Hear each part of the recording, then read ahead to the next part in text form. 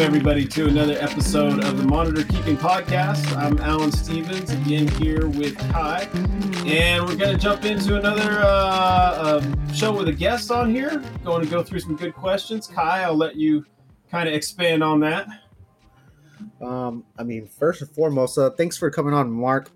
We appreciate you for waiting, and it's been a good couple weeks since we talked about you coming on. Yeah. It's been really we've been swamped, man. That's the 100% the truth. Yeah. We're glad you're able to make the time, and I know there's a slight time difference and interrupting dinner, but thanks for coming on and everything like that. Absolutely. To introduce everything in this current podcast, it's going to be one of everybody's favorite, which is Varanus melanis, or the Quincy monitor.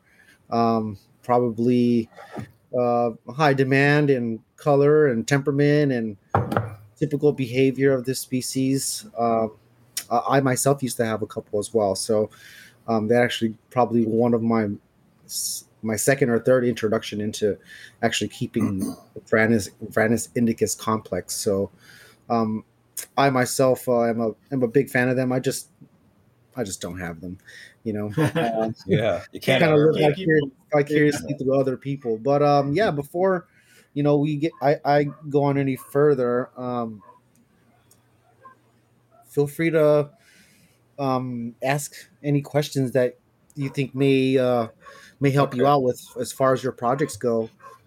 Sorry, just to interrupt you real quick, but to kind of place in context what he's got going on, he's got 2 adult or subadult melanis now.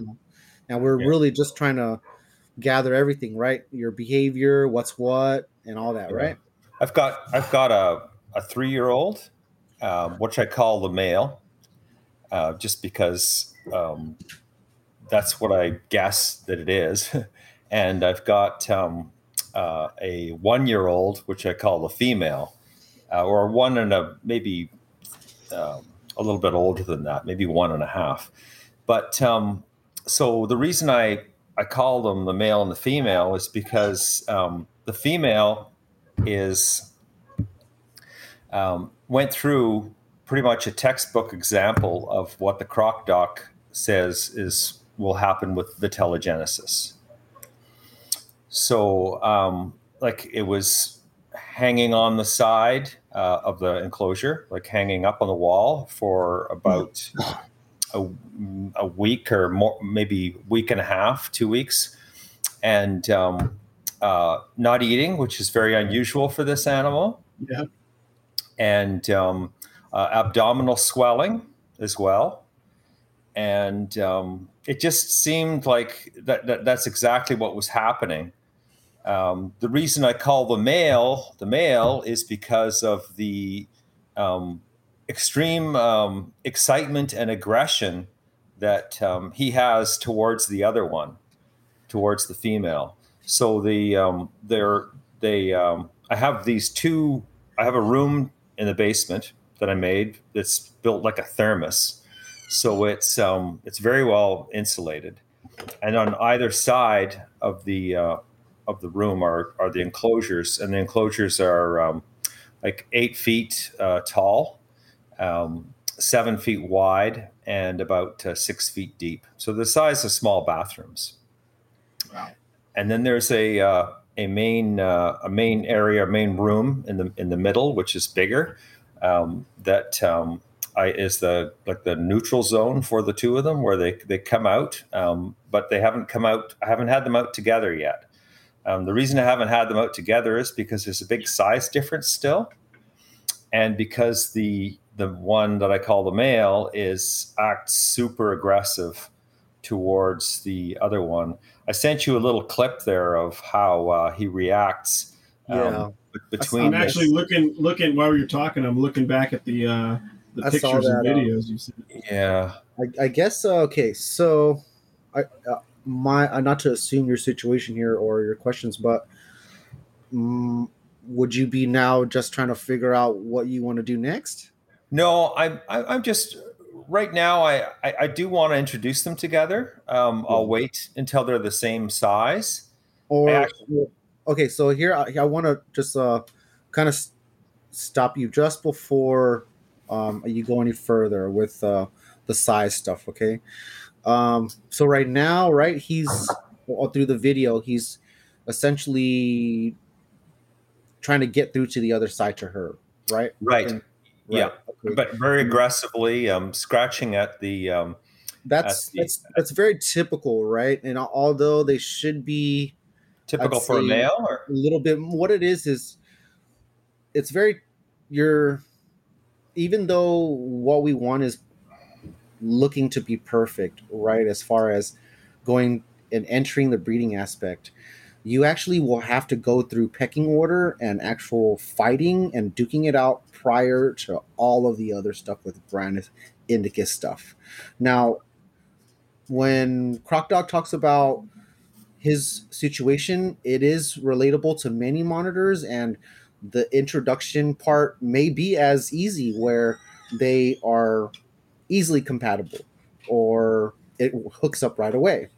But what you're going through now, if you do this later on, you may end up with more problems because it's going to take a lot longer for them to be situated. okay. So what I would recommend you do now is essentially bite that bullet and then introduce them, but be there in your mutual zone, right? Use a broomstick and or something along the lines of a lid or a bin or something that you can reach in without getting bit to separate them, or have another person around. But you will essentially need that duking part or the whole setting a dominance thing, or even for them to just touch each other. That will need to be dealt with and sorted out first. So go ahead and be there. And then whenever you're done, leave, lock the male back up, lock the female back up, and then get to their normal setups again. And then when you're around, try to do that whole mutual zoning. That's what I call it. And that's what I used to do a lot at first.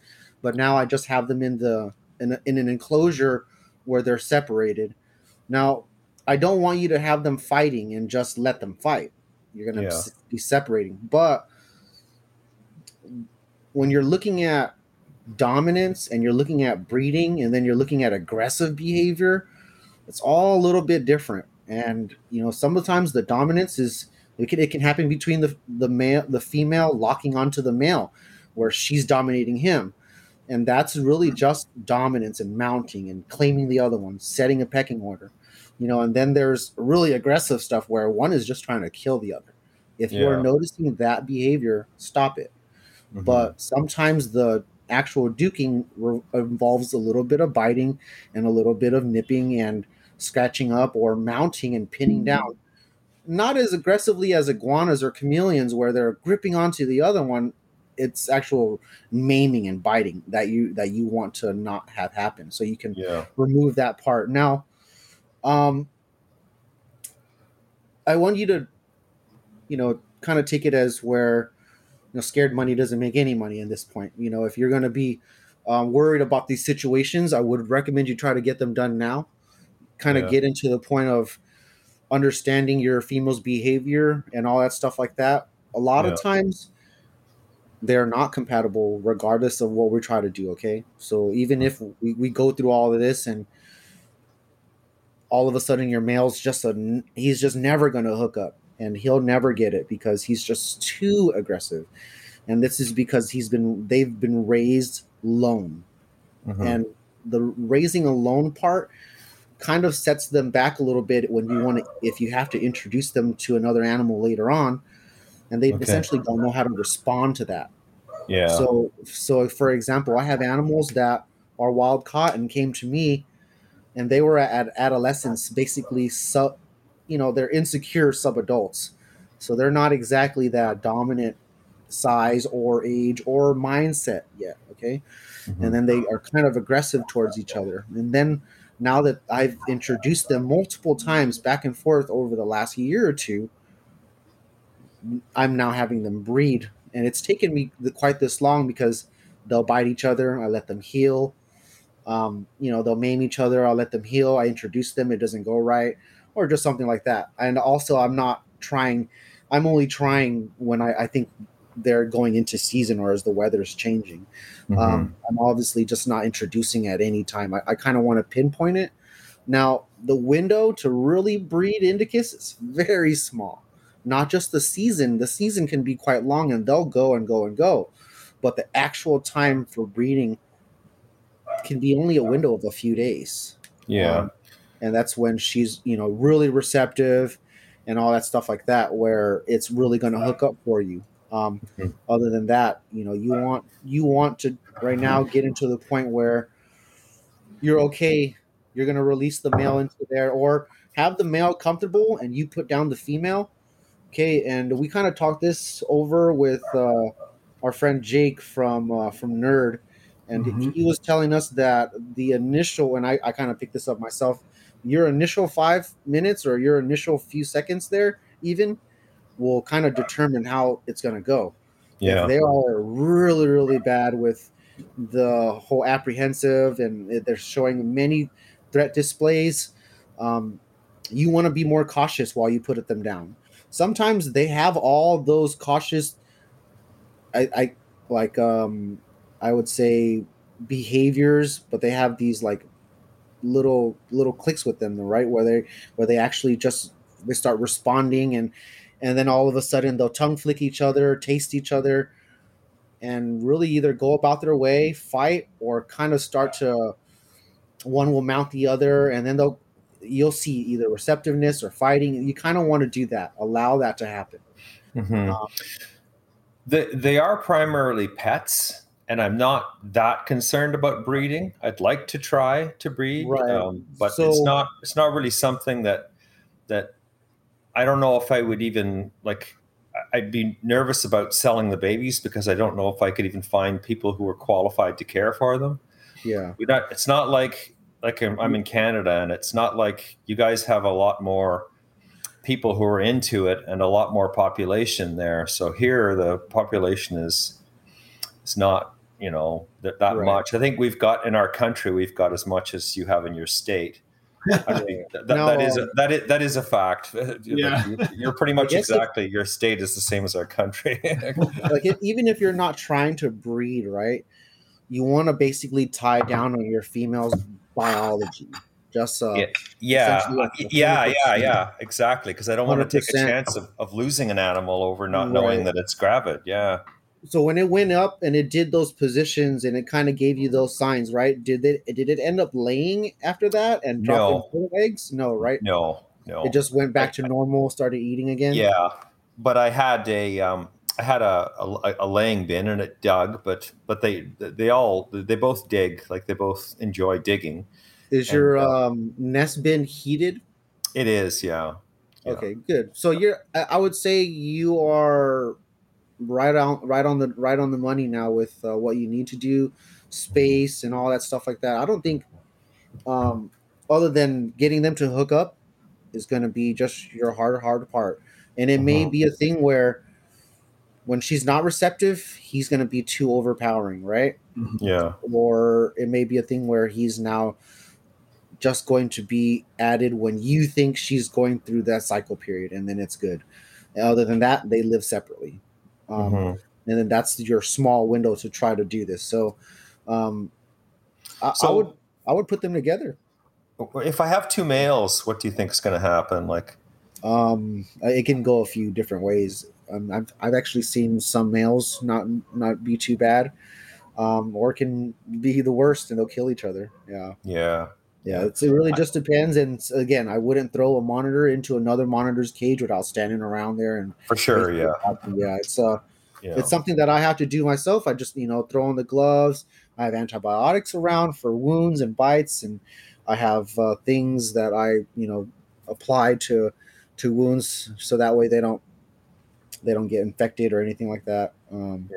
You'll need to brace yourself for all that other stuff, even going to the vet if, let's say, there's a really major laceration or something like that you obviously just can't fix with super glue, So yeah, something to think about, because they, right now you have a partition, and that's saving your female from any major danger. But yeah, it's a tough one. So, kind of see that your male is somewhat showing a really eager behavior, right? So, It's not exactly mean just yet, and it could be just where he nips her a couple times. She kind of knows her place, and you'll be able to judge and see how they are further. That's going to be really your day to day game is see how they just do over time. so you think that's male behavior then? Your The it's called that behavior. That really eager look trying to get through the mesh, right?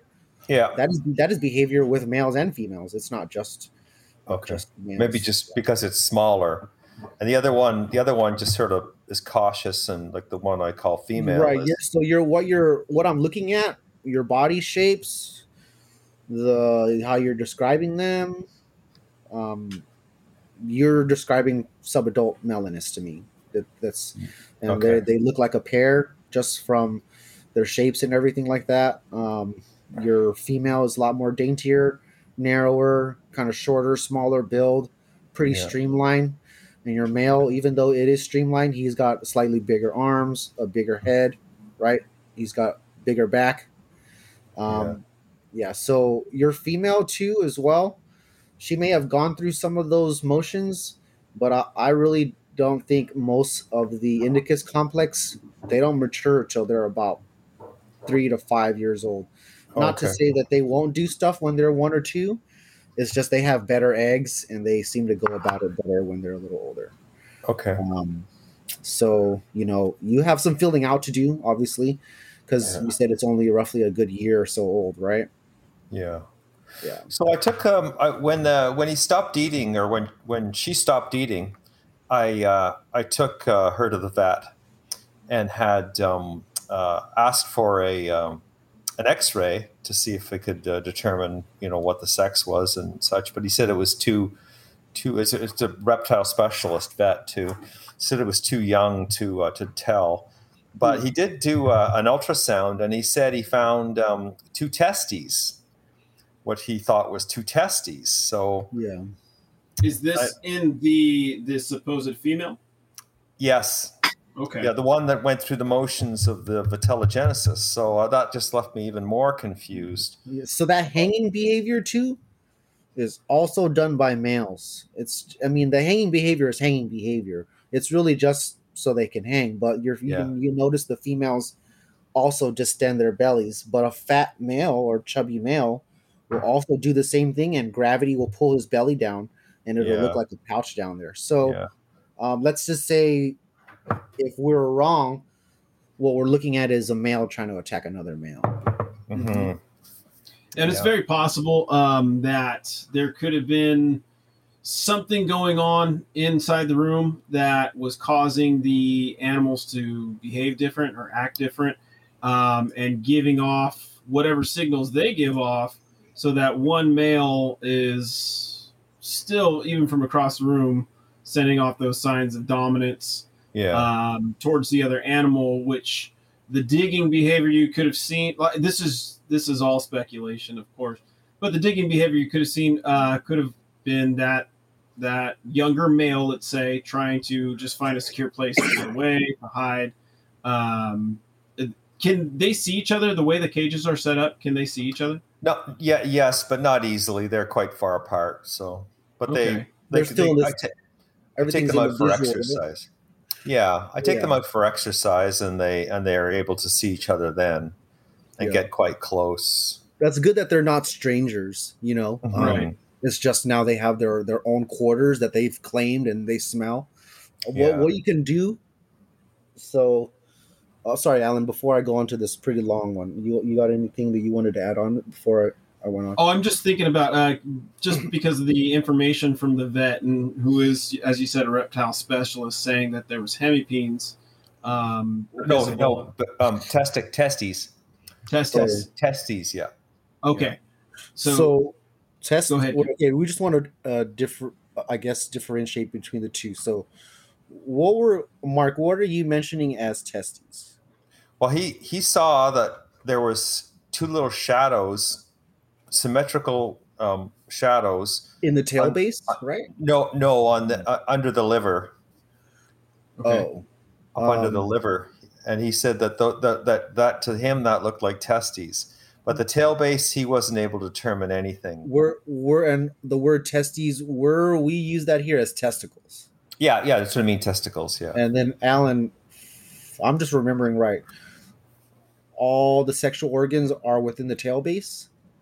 As far as I know, they're not going to be necessarily under the liver. Hemipenises are in the tail base, and then for the female, I know obviously the organs are more inside as far as what she uses to develop. I apologize, Mark. I'm not really familiar on what we're trying to differentiate for your males or what's down there, but go ahead, keep going. Sorry. Okay, so anyways, so he saw those two shadows, and it very well could be two eggs, but I would think that if there was in a monitor there would be more than two, even if it was a young animal, it would be more than two. Yeah. The whole complex sometimes from the very beginning is only 2 to 3 eggs. Yes. Yeah, they lay very small clutches. Yeah. Okay. Mine 2 to 3 is typical, especially when they start off. Don't get me wrong. I've had them lay as many as 8 to 10, but those are much more primed females in their like 5-year-old range roughly. But yeah, it can happen. I would definitely bank on if the vet saw two round items in the monitor lizard that they interpreted to be testes. And I don't mean to go above my own pay grade with this, but I would lean to the fact of those being something else rather than testes. Yeah. Just from what I know, looking at monitor basically biology, it would make more sense that those would be some type of ovaries, something along well, I can't say male or female necessarily, but something else other than testes is what would make sense to me. And by any chance, do you have that X-ray with you? Is that something that you could? I do, but it's useless. It's okay. It's just a blob. Like you can barely make anything out. Yeah, really. Right. It's just terrible. Like don't get me wrong. He wasn't confident either. Yeah, I have an ultrasound myself, and I've been working with it. Okay. And don't get me wrong, I can't see anything. Yeah. I really can't make out much at all. For what it's worth, I have a lot of friends, people that have been over to see the collection, and they've said without a doubt that an animal is this sex or another sex, and been completely off. And so even with me, that's I until I see eggs, I usually never say one way or the other. Yeah. And until I know that a male was in there and fertilized those eggs, then I still don't say one way or another. There's some animals where it is just so clear that, of course, I will say, okay, this is a male or this is a female. For example, Ackies still throw me off at certain ages, to the point where I don't make any guarantees on any of babies up into almost subadults, and even then, I give people the disclaimer, this is my best guess on this. And now, as I'm going into working with Dorianus and trying to familiarize myself with pictures from Kai's animals, of his Indicus, other known animals that are out there, trying to really pick up on those little subtle differences in either the skulls, the head structure, tail base, overall body size. It's going to be another difficult one, I can tell. And, like sand monitors, they're super easy to, as subadults and then into adults, they seem very easy to tell which one's going to be in person. Let me clarify. In person, they seem very easy to tell which is but not on a picture. It's sometimes it's that overall behavior mixed with I want to say the way they move. I don't necessarily know how to pick that apart further, but they seem to move in a certain way differently. The way they'll maybe the shape of their neck and their head when they're moving or turning around to look at you. You get familiar with those animals and you can just kind of pick up on these things. But man, pictures are so hard. I would almost rather people send videos when they're asking for advice or help on the sex of their animals to send like a legit 30-second clip of slowly going over the animal. And because I have quite a few that I could post that I'm pretty sure would just of all different species that would throw people on what sex they are if they were just a still photo. But I was beating that up. Kai, you were going to go into a going back to what we started off initially talking about, I just don't want you to throw your Melinus into the fire. There's going to be a couple things I wanted to go over with you and that may help you out. And they're going to be a little bit tedious, but it's basically all the small steps prior to give you a little bit more reassurance. Okay. So a male into his new enclosure, he's typically, when he's well of age or well endowed or ready to go, right? In a new enclosure, he's going to rub his tail base and scent mark everywhere. Right away. Oh, really? Okay. Right away. So if you want to swap them, put them into each other's enclosures and see what they do. Okay. Yeah. Obviously, they're going to be safe, but they'll be within each other's smells. Another tedious thing that you can do is to grab the fecal matter, and while they're in their own enclosures, you're going to swap fecal matter. Okay? Yeah. You can swap cage furniture as well. You can do it other than that, but nothing is more pungent than someone else's turd. It's basically going to be right there, right in the open. And you can switch furnitures as well, but do that back and forth for a while.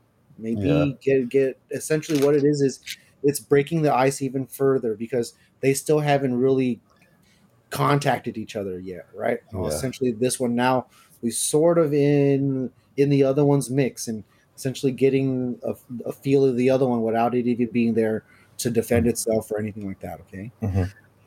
So you can do things like that. And then again, in the mutual zone, when you get up to it and you want to actually put down your female, maybe have your son or someone else around, and then have what I would use is, because I don't have crazy tools that are going to help me. I literally just use a broomstick and I use the bushy, the bristle part to separate them if I need to, right? And it's soft enough for me to hit them without hurting them. I'm essentially flinging the other one away. Okay, that's what I'm doing. And then I also have large. All I'm doing is just taking my 4-foot tubs and taking the lid and sliding it in between them if one charges the other one. That's all I'm doing. You may get bit as well because your hands are going to be in the way. It's kind of like picture you separating a dog fight. You're in the way. So just brace yourself for all that stuff too.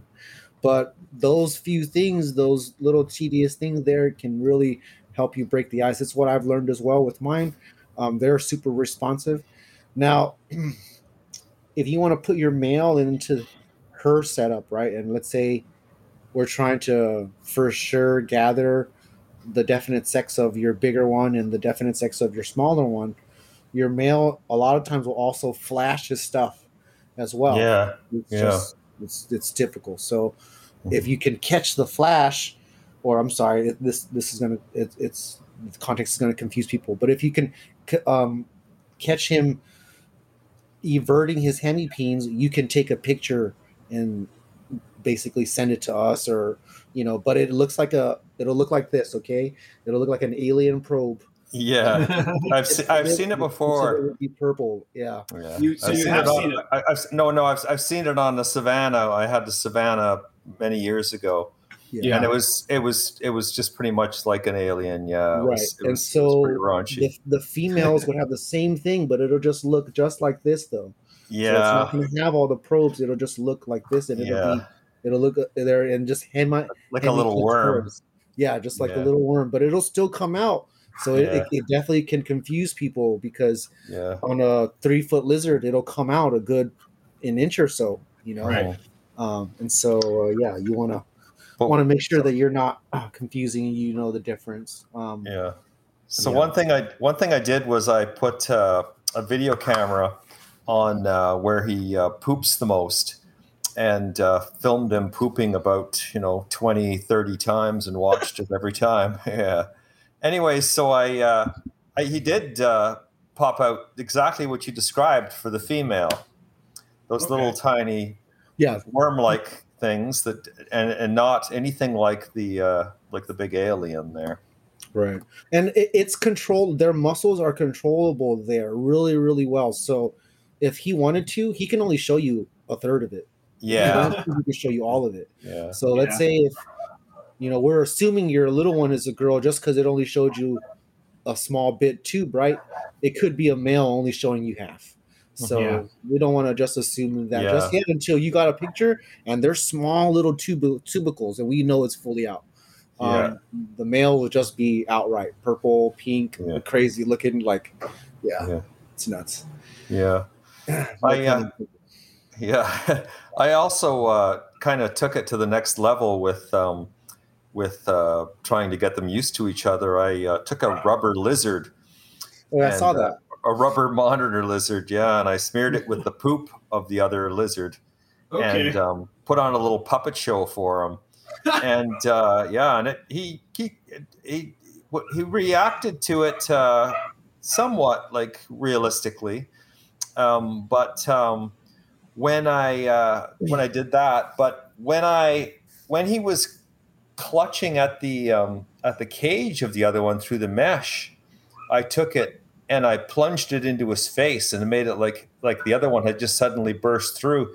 He really reacted, and it really did fool him, and he really did think he was facing another monitor, and he started biting it. Okay. Yeah, and it's an interesting model. This rubber lizard. You may have seen it, but it's quite old. But it's actually a cast of a dead monitor. Yeah, it looks like it. It really looks like it's just someone's taxidermy. Yeah, you can see the cloaca and you can see every scale and. Oh wow! And it and I think it's as a guess. I think it's a Bengal. Okay. Oh, hold on, Mark. We'd like to introduce Kai's cat on this episode. Oh, okay. There's okay. There's Bell. Yeah. Doesn't always make an appearance, but it's here today. So Does your cat meet your lizards ever? Or? You know what? She tells me when they're laying, and she stands in front of the incubator when they're hatching. Really? Hey, I would take that. She's a monitor keeper. MVP. She knows that I adore everything, right? Even the grasshoppers. She won't kill them. She'll just stand there and be like, "Yo, it's over here. Come and get it." Nice. Yeah, no kidding. Yeah, man. When I first realized she's how good she is, right? I would see my monitors digging, and she'd be the only time she's in the room, and she'd just sit there, just meows like over and over and over. She's like, "Yeah," and the next day, man, I get eggs. It's probably happened a good dozen times now. Really? Nice. Yeah. Oh, that's awesome. She just she hovers when they're doing stuff. I don't know. It's like animal intuition or something, I might have to get a shop cat. Man. This cat is and she's not like, most cats are like up and everywhere on the cages. This cat is pretty pretty good. Yeah. Sorry, man. Good. I didn't mean to bombard your our podcast. I actually introduced my my nail monitor to my tortoise the other day, and that was interesting because the monitor walked up, sniffed it, and realized that it's irrelevant in seconds. And just it's like he'd seen one before or smelled one before and knew what it was and just went, "You don't matter," and went about his business. Yeah. And the tortoise proceeded to follow him around the cage and be quite curious. But that is fun to see. Yeah. But I've seen that same thing. Monitors, they Are you a danger to me? Can I eat you? Yeah. And if it's not one of those things, there's a lot of times where you're not important. You might as well be a rock. Yeah, that's right. Yeah, you can sort of see how their mind works. I really like to experiment with trying to for enrichment, and also just to try and figure out how their minds work. Right. Yeah. They're definitely different. Coming to everything, they're definitely a lot smarter. And if we just let them do stuff, and with some trust, right? They can definitely surprise us a bit. Yeah. Your cat is angry. She's hungry, man. Oh. One thing I noticed that in regards to taming is that when my monitors, I got them to a certain point of tameness, that actually play fighting with them, like sort of tussling them and tossing them around a little bit, really tends like to they like that. Yeah, because I think that the monitor can understand a lot easier the concept of you can't hurt me rather than you won't hurt me. Yeah. So by sort of attacking them a little bit and roughing them up a little, they go, this guy's like, he's no big deal. I can handle him. And it's not so scary for them. Yes. It's kind of counterintuitive. And when the animal's still a little wild, that, you definitely don't want to do that. But at this stage, I think it really helps. Some of my guys, I literally have to hold them in a headlock. Yeah, because they're so bold. Yeah. I've had to use my foot to like get out of here. They keep coming at me, not in a defensive way or even an aggressive way. More like, what do you got? What are you doing? What do you have for me? And I gotta toss them across the cage. Mine go right for my head and scratch my scalp up. Oh, I'm in for it with these Dorianus. I think once they start getting used to me like that, and because I made a joke to one of the posts that Kai put out recently. I think you had something get out in the last day or two, or maybe last week. And something I've noticed when I've had animals get out is there's animals that will stay down towards the ground, and then there's the animals that want to go up. And Dorianus have taught me very quickly that they want to go up. So now, the last time when one got out, and I had to learn how they're smart. They're incredibly smart.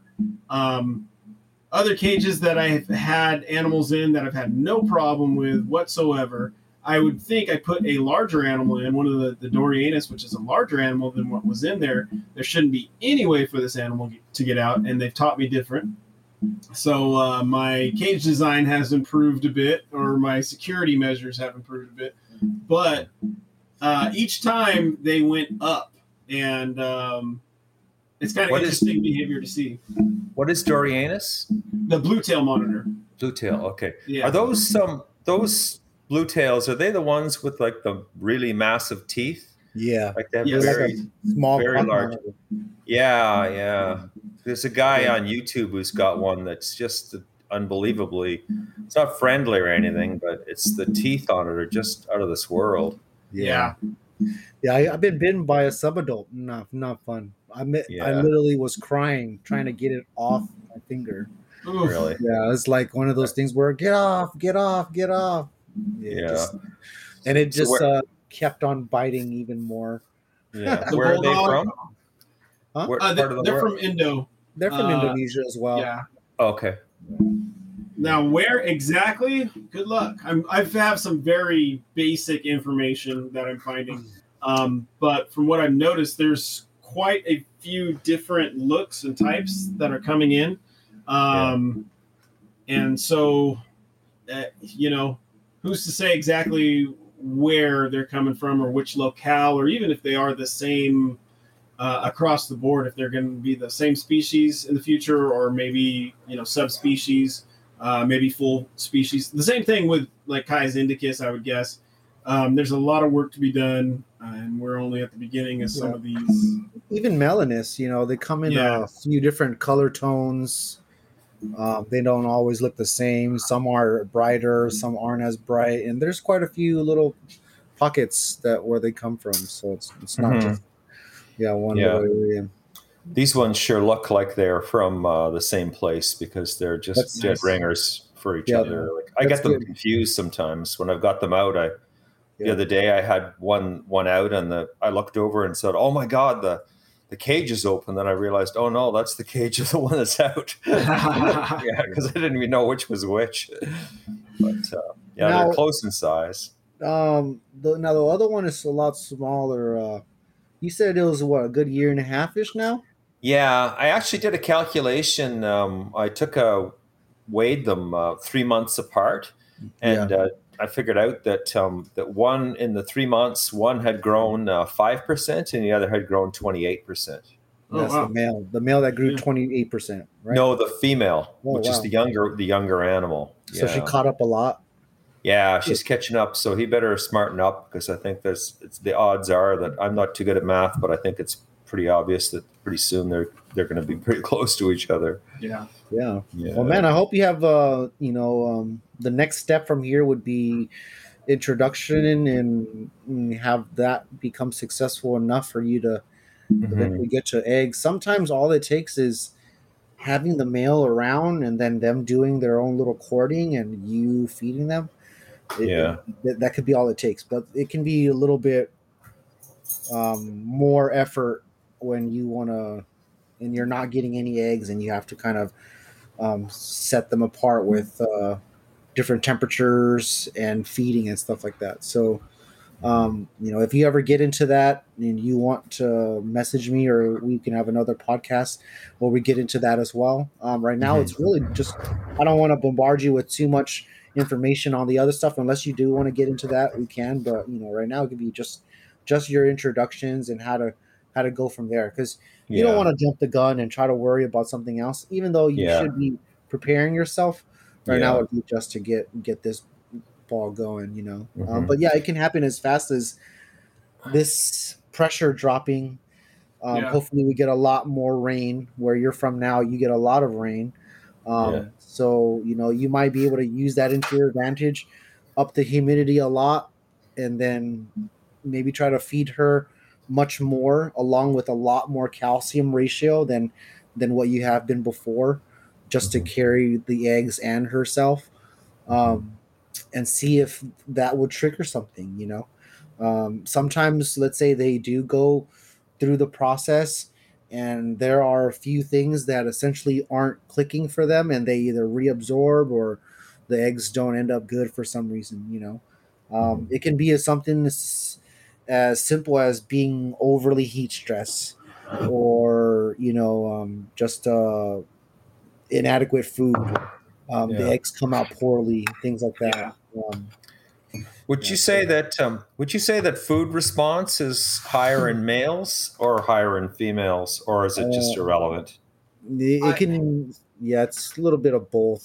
So, I would say irrelevant. I would say it's more along the lines of your animal, rather than that individual animal, rather than based on their sex. Right.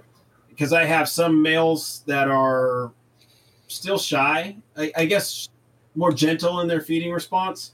And then I have a female, and this is across the board with different species, but I have a female that just comes like a missile, launches herself, and wherever she lands is not a worry of hers. So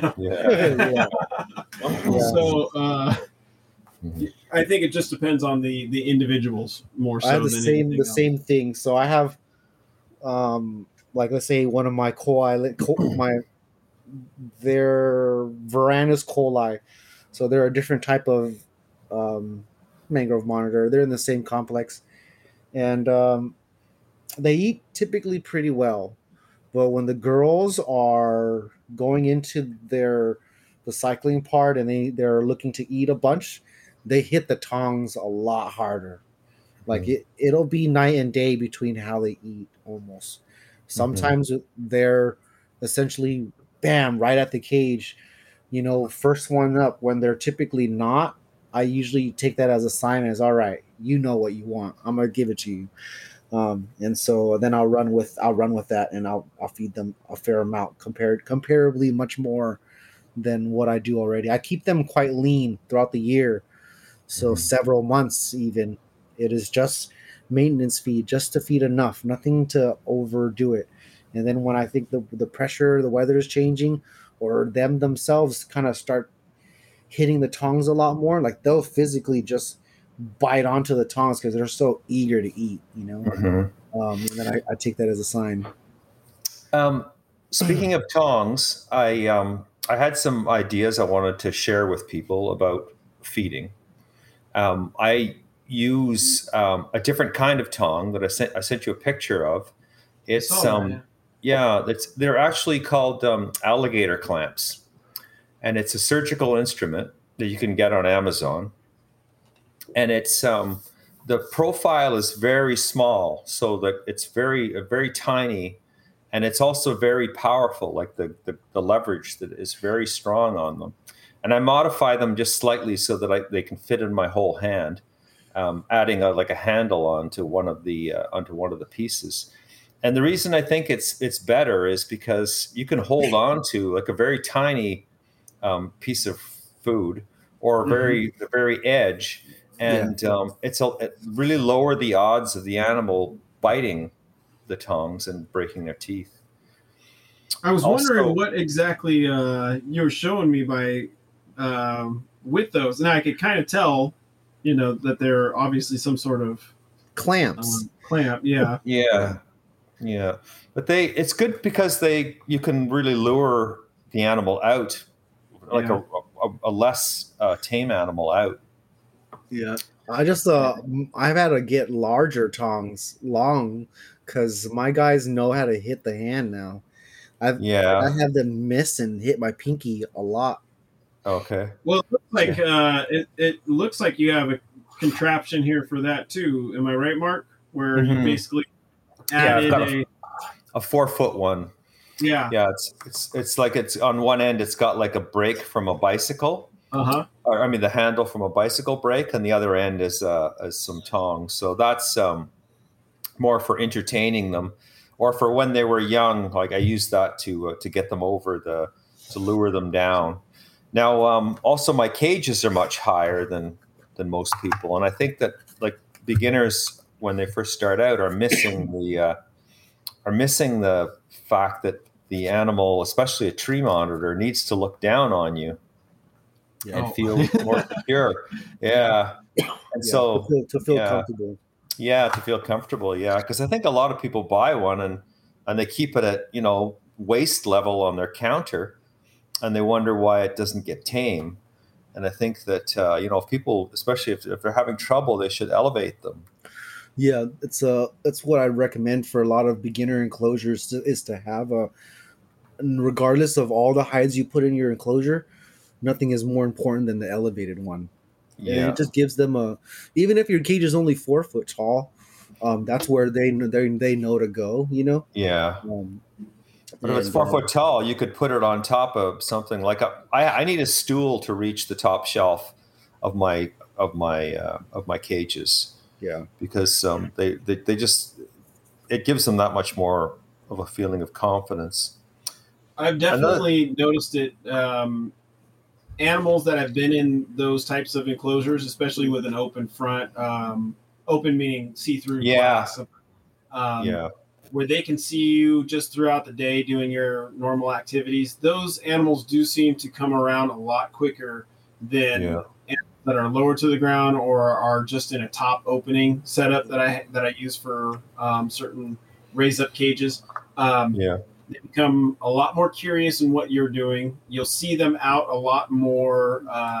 It'll start with just barely an eyeball. Then, the head will be out and then part of the body, and they'll watch you as you're not going to basically run after them, try to eat them, mess with them.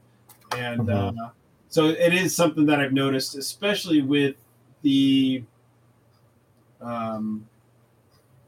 I would say the Indonesian animals that I keep, they seem to like that a lot more as far as coming around and being more sociable or just being out. After a while, some of the Australian stuff, they don't care. But I have noticed a difference in the babies, how quickly they come around in all the species so far. But the animals I keep, the dwarf Indonesian monitors, I'm trying to put them all at that level where they can see me, they can be a little elevated, and it seems to help them out better, a lot less stress. So I don't just hear an explosion in the cage and animals are running in every direction. So. Yeah. One thing I was thinking about today that I thought I'd mention to you guys is, did you ever think about how it is that they're able to, like, say, for example, like I take little pieces of fish and I hid them all around the room there, and I let my guy out to come out and find them. Like, he eats a piece of fish, and then he goes and he's able to find another piece of fish. Like, how is it possible that with fish in his mouth and his tongue coming out of his mouth, that he's able to pick up fish on the other side of the room? Well, you've been doing this already, right? Yeah, I have been doing that. Yeah, but when you think about it, it's weird that they can do that. Like, yeah, it's there. I mean, I think it's a little bit of routine that he's used to, and then I mean, he probably could definitely just pick up the smell already. Yeah, but it's probably a little bit of both. Yeah, it's like sticking fish up your nose and being able to smell fish. Like, true. Of course. yeah.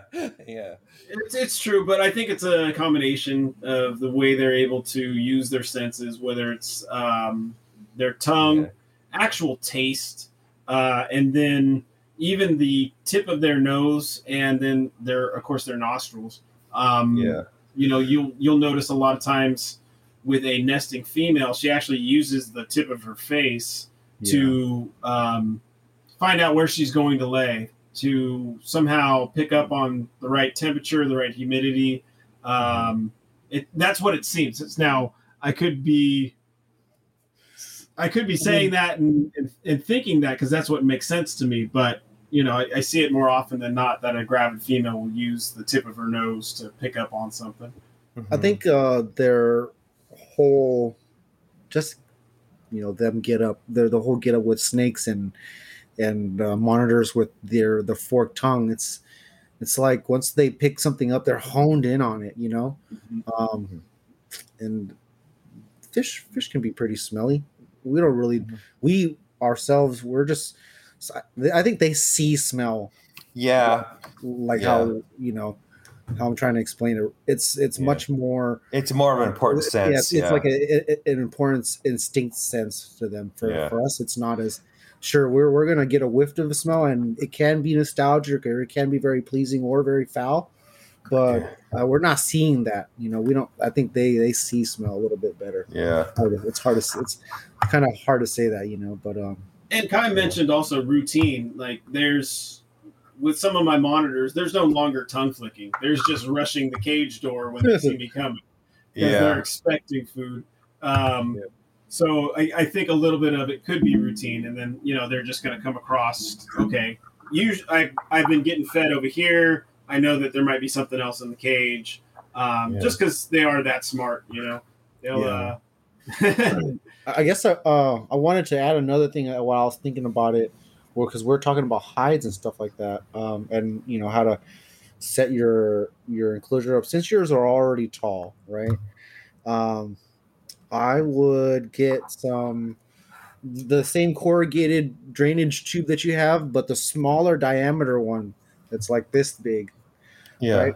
And although your male is pretty streamlined and he can fit in them too, I would get some and cut a bunch that are only 2 feet long, something like that, and put them strategically all over your cage, but small enough for only the female to fit in through. Yeah. That way, even if he can get into there, she's already out the other end running away, and it's more of like a hurdle for him rather than being so easily accessible. So if that's what I have to do in my current enclosures.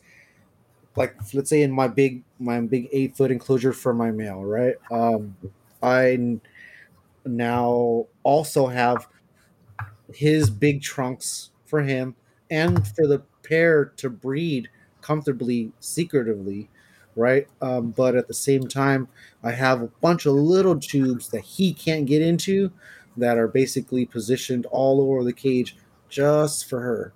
And so not only do I have that running into a whole another enclosure, I have the same small tube or a small entrance that I've where the partition is, right? And it's small enough only for her to fit through. So she can get through the other side. He may have grabbed her in the tail, but he couldn't have killed her and maimed her because she got through. So yeah, it's saving her life. Now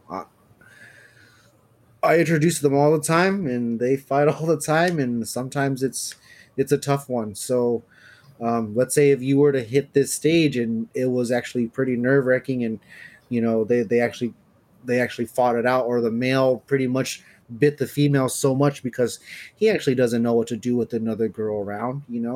He hasn't really bred before, and so we're just gonna assume he's an amateur at stuff, right? Yeah, so you want to be able to have something that you're gonna have to think more strategically on where you put hides, how they run. It can even be a really long one, and then he'd have to go through the whole tube just to get to the other side while she's already gone. It can snake around, it can bend a corner, and literally basically cause an interruption through his chasing her. Right, she'll be small enough to have bent the corner and then essentially got out, but yeah, so you can just do things like that. I even have tubes that run into bins. He essentially can't go into the bin because it's essentially not enough room for him to even get inside of that. So he'll be head in, tail out, and he can't stay in that position for very long at all. Yeah, that's a good idea. Yeah, I'll try that in the neutral room there. And also wherever you plan to put it, wherever you plan to essentially house them together for the whole breeding thing, right? Yeah, that'll help you out a lot, and you're essentially creating barriers for the female, and let's say your female has an exit and entry point that you now just situated near the door. Maybe that can be something that you apply, and that's going to be her in and out route and her safety option when they are in that mutual zone. Let's say you just leave them there together. You're just trying to see how it is. You've applied this now because I think you're pretty crafty with what you've been able to do. Just essentially make a 3 by, because she's very slender, so she'll fit through maybe a 2 by 2 space. Maybe a 2 by 3 space. So think about something that's small, where he can't get in through that easily. He's gonna try, and he probably even will, because I've seen your male. He honestly isn't that big male in his stage yet. I've seen some big honkers that are good fighters. So, again, like you said, they're only a couple years old or a year and a half old. They do have they have some more growing and mental growing as well. So they don't get it at first. Like I have my little Ermias, right? He started off very good with people, still very good with people, but I kind of leave him alone to do his breeding thing, and I try not to make him like a tame dud, right? And so he was quite aggressive before when I first introduced him to all the girls, but now that he kind of has learned what to do, he's kind of gotten a year old. He's probably a good year and a half old now. He's definitely not 2 yet, not until next April. So, we got some months to go, but for a year and a half, he's learned quite well how to interact with a lot of females, maybe 4 different girls that he now can be interchangeable with and basically play musical cages. Whenever one is done, he's into the next one. That's nice to have. Yeah, he's into the next one. So, I mean, your situation isn't like mine or Alan's, but it's probably a lot simpler because you don't have to do all that, and you only have animals. So, you don't only worry about that, which is good. It's you get to put a lot more focus onto one animal, which is which is so great. That is a handicap sometimes. So yeah, we have to divvy that between 100 animals. So yeah. It I really enjoy nice. the one-on-one. Yeah, it would be nice, and I do spoil a few, or there's a few that have spoiled me, so they don't get as much individual attention. I guess they're kind of locked on and ready. But with this situation you have, I am kind of envious, especially with this Dorianus project, where I wish I could have an assistant and say, okay, you run that stuff, and now let me play with the new part, and not that I don't like getting in with all of them and figuring things out, but I would really soak up that experience right now. That's for sure. And I wanted to ask, are you feeding them the same, or do you feed them differently? I feed them the same. Well, I feed the younger one a little bit heavier. Okay. I feed very light, but very often. So like when I'm home on my day off, I'll feed them maybe 20 times. Okay. Just little samples. Right? Yeah, little fragments. Yeah, just stretch out because it's your best taming tool, your best training tool. Yeah. Why? Yeah, and why toss them? If your best training tool is to feed them, why are you tossing in one rat twice a week? No, it's you're kind of right. It's the same. I mean, even though, I'm not a big person on captive sea mammals in little enclosures, but that's how they play and have the mindset of these dolphins and whales do all those tricks. Most of them are quite hungry, and they're fed very small fractions. And so what they're doing is they're doing anything for food. Yeah. So I mean, it's sad to say, but it's kind of what we're trying to do. We're obviously not treating our monitors like that. We're trying to give them the best life that they can possibly have in captivity. But what he mentioned is 100% right. And I was thinking about this the other day. I noticed some big monitors, like even rudicollis or spinolosis, even my own mangroves, they love small food items over a huge chunk. Okay, a white throat or some big water monitor, fine. A big rat, no problem. But throw a big rat in with something that can handle it, even my 4-foot mangroves, they just don't want to eat it. They'll preen at it. They'll try to pull it apart. They'll rip it up, eat just parts of it, but they love rather just something that they can easily grab, grip, overpower, and swallow very fast, and then move on to the next one. It's also an exercise thing too. Like you can exercise them by feeding them more often. Right, and then what I take into now at my advantage is that I've learned that I don't need to shove 5 mice in them per feeding, or fill them up just to fill them up every day, and then they really succumb to that. On my species, or the species we're talking about, or even almost all monitors that you find in the wild, they're very, very lean compared to what we have in captivity. And so, keeping them lean is very important. Now, here's where I use this now even to my breeding advantage, right? When you keep them on that lean tip, right, and they're basically just not fat, don't have a ton of fat reserves, essentially not prepared, right? What you want to do is when the season starts to change, the pressure drops, the rain becomes more, things like that, where they've gone through the weather's changed, right? Okay. You've added more heat to the enclosure because the actual weather is possibly colder. You've done all these changes, right? Yeah. Something like that. Now, what I'm using now is the whole time that you've been feeding very, very lean, I'm going to now pound with food. Now, I'm going to be very strategic with what I'm feeding.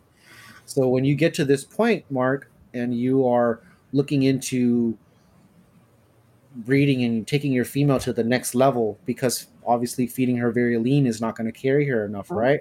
What you want to do is feed a bunch of stuff that is fat and that is kind of heavy, eggs, mice, chicks with the yolk in them.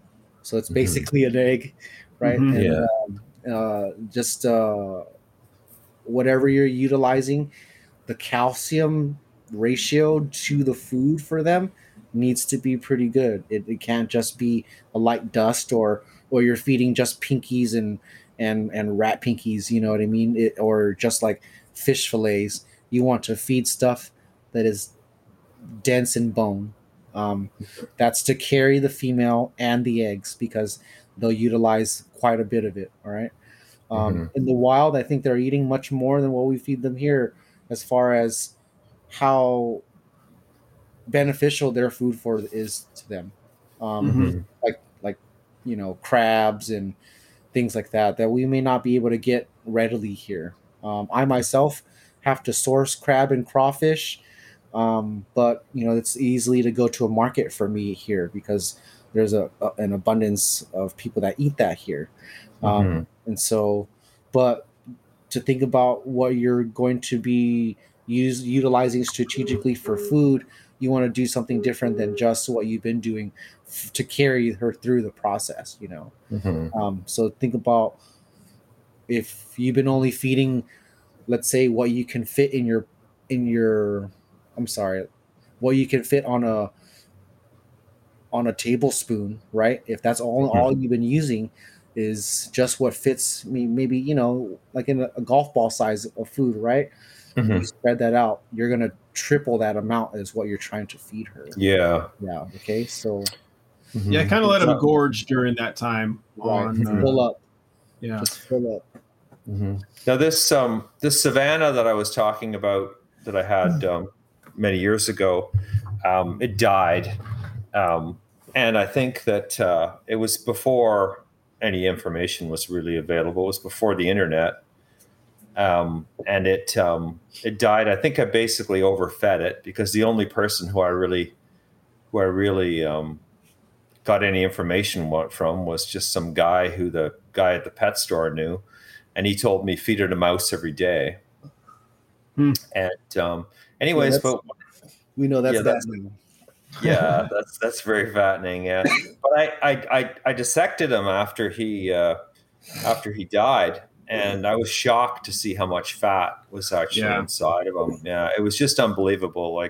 And that's why I'm pretty cautious right now. Yeah. With fat, but like you say, I know to do it like when I'm breeding them, but yeah, it was astonishing how much there actually was. Yeah, I do use a lot of rodents with some of the larger animals, especially. But I think a big problem that people don't account for is you have to allow that animal to expend that energy or burn off those calories. So, that's larger enclosures that provide more activity or the ability to be more active, to climb, to, go about the cage searching for things. All of that different type of activity plays into the animal's well-being when you're feeding at that rate. Or the other option is, of course, is to cut back the amount of food you're feeding. Yeah. So you're looking at diet almost more like I guess yeah. Like a lot of the new diets, honestly, are looking for humans. Just you're taking into account all the different aspects. It's almost more of a math problem than it is a physical interaction with the monitor and feeding. You're saying, okay, I'm going to feed this. These temps I know is going to keep my animals looking like this, and you get used to what you're seeing, what you expect your animal to look like, and you match your feeding to it. So there's times when I will feed heavy, but then they're not going to get fed for a little while, or there's all kinds of different tactics that I've used, but this has mainly been with the Australian animals. So now that I'm doing quite quite a few more Indonesian animals. I think there's they need also to be fed differently, huh? right, because you have your seasons in Australia that are really harsh. So when it's like it's springtime, get out there, it's warming up, pound food, survive, reproduce, pack on enough to last you because winter's around the corner. Whereas the Indonesian animals might not experience those same extremes. So they can eat throughout the day. They don't have this harsh winter maybe that's coming. Now, do I know this stuff for sure? No. Have I read books that, bring up these same points or listen to different herpetologists talk about these same things? Of course. But it does make sense that there might be a little bit of a difference. So just in our conversation, for anybody that's listening, also take this into consideration with whatever animals you're keeping. And just because I say, I feed my sand monitors mice daily and there's no issue, that doesn't mean that you can just go feed your Indicus or your Dorianus melanus the same way. And they're not all the same. Yeah. So they do things different. I feed mostly insects, though. Mostly dubias and super worms. I don't really. I think maybe there's a bit of fat in the dubias. I'm not sure how much, but I've heard that the protein is very high in the dubias. There's some good amount of, I think, for an insect, there's a good amount of fat in the superworms, I believe. Now, I love superworms. I love getting animals on superworms because for me, they're an easy go-to to have on hand. They do last quite a while. I like them so much better than crickets. But the problem I have sometimes with some animals is, and it sounds like you are now when you're feeding the superworms, are they on tongs or are you dropping them in a dish somewhere? Yeah, I'll just throw it on the floor when they're when they're not exploring. It'll go racing past them, and then they take off after it. Only a handful of my Indonesian monitors, whether it's tree monitors or so far, none of the Dorianus have seemed interested in them, and only I think 2 or 3 of the Timorensis type monitors. When they love them, they love them. They're turned on to them. They go after them all the time. The other ones just kind of get up on a log and give them that side look down at them. I know you got better. They're like, I know you got better stuff in there. Stop holding out. Yeah. Now, for you, Mark, do you happen to have like fish on stock, or able to get? I feed them trout. I buy trout and just dose it with vitamins, and then I give them chickens or like chicks and young rats. Okay. I skin all of them, the chicks and all of the rats, and I haven't done any shellfish. I'd like to give them crayfish, but I'm concerned about parasites. You just got to freeze them first. Yeah. Typically, I don't have an issue at all. It's my carry through for my famine season.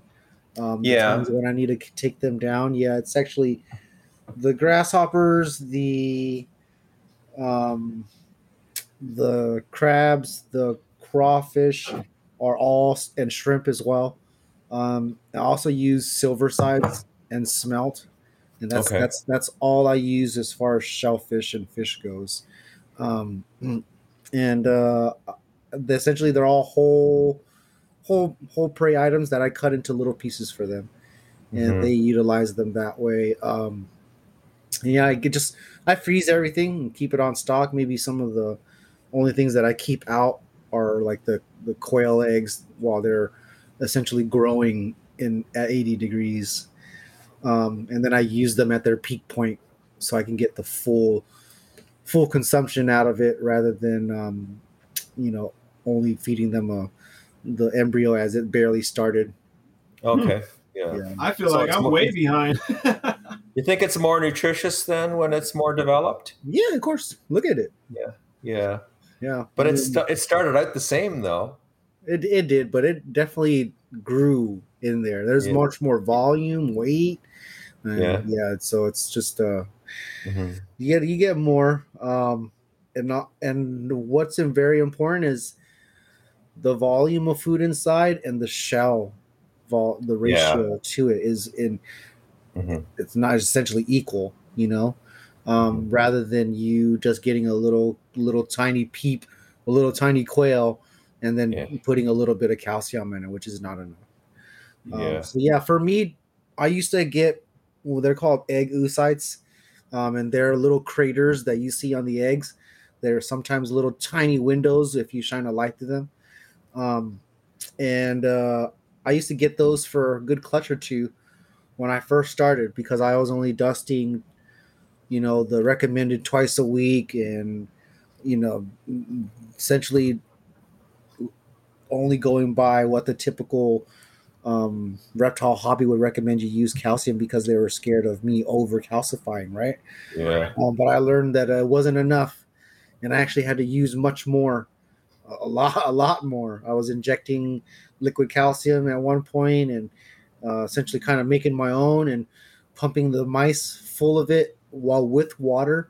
So they're getting a lot of calcium, water, and then whatever else into the food. Yeah, I'm actually pretty meticulous when it comes to the calcium now, because they need so much.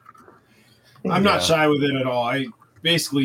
I'm dusting everything. Every day. Yeah, I'm really not shy with that. I've heard some people some apprehension, even some of the guests we've had on here with, I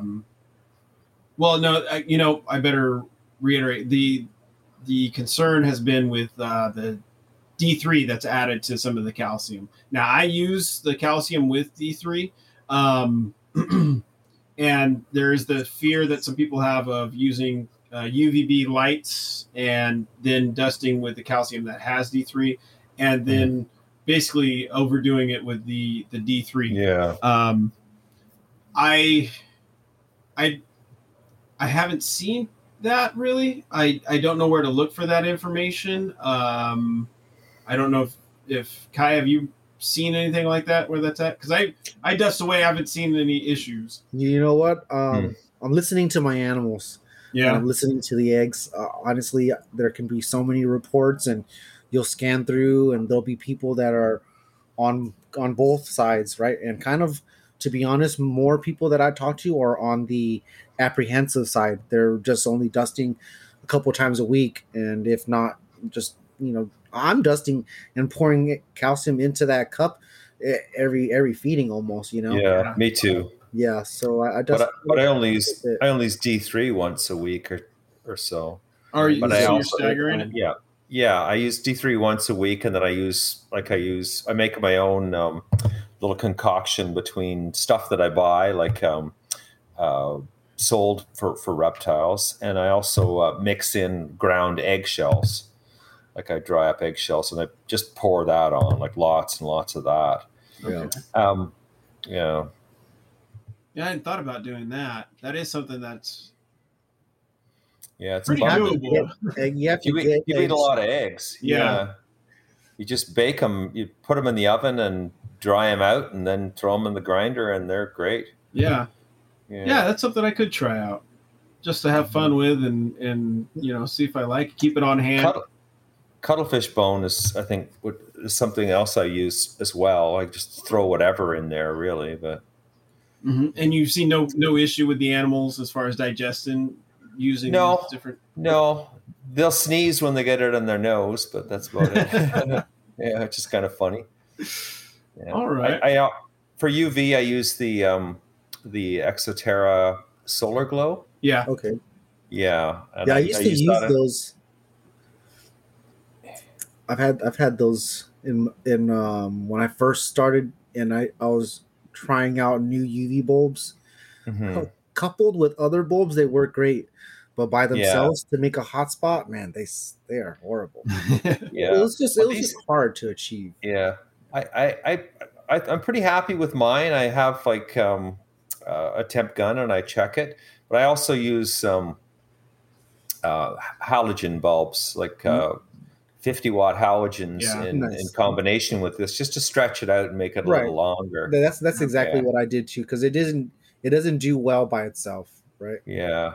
I bought a PowerSun at one point. I think that's what it's called, a PowerSun, and it. I found it's exactly like what you said. It's just the UV to get the UV they need. They'd have to be cooked. You'd have to cook them alive. Yeah, it'd have to be like 6 inches. Yeah, it's like a laser. Like it's just so hot and last year I spent probably a few $100 trying new bulbs, right? All kind of stuff, Arcadia stuff. I waited for stuff to be shipped in, and companies were out for a long time. I went and bought the Mega Rays. So here are the 3 bulbs that I use, which is the Jungle Dawn from Arcadia, which is like a UV fixture, more like a fluorescent type bulb. And then I added the compact bulb, which is like a 7% or something like that. That's basically the same thing, but in a compact bulb. And then I had the Mega Rays. My animals like the UV, but they respond to them and they do come out, but then they don't like being in the light anymore. It's like they're done with it after they've basked. I noticed they just go to the opposite side of the cage and they just escape ambient light and how strong it is. So you think they're avoiding it after done basking? Yes. Yeah. So they're like I've noticed that they just head to the other side, and they are less within the realm of the bulb. Now, when I use like floodlights and my normal typical Par 38s or BR30s, right? I use those typically for my basking bulbs, and sometimes I'll use just those without any UV at all, and they are more inclined to use the whole enclosure. I see them less avoiding the light, and so I think enough UV is okay, but it's just the monitors.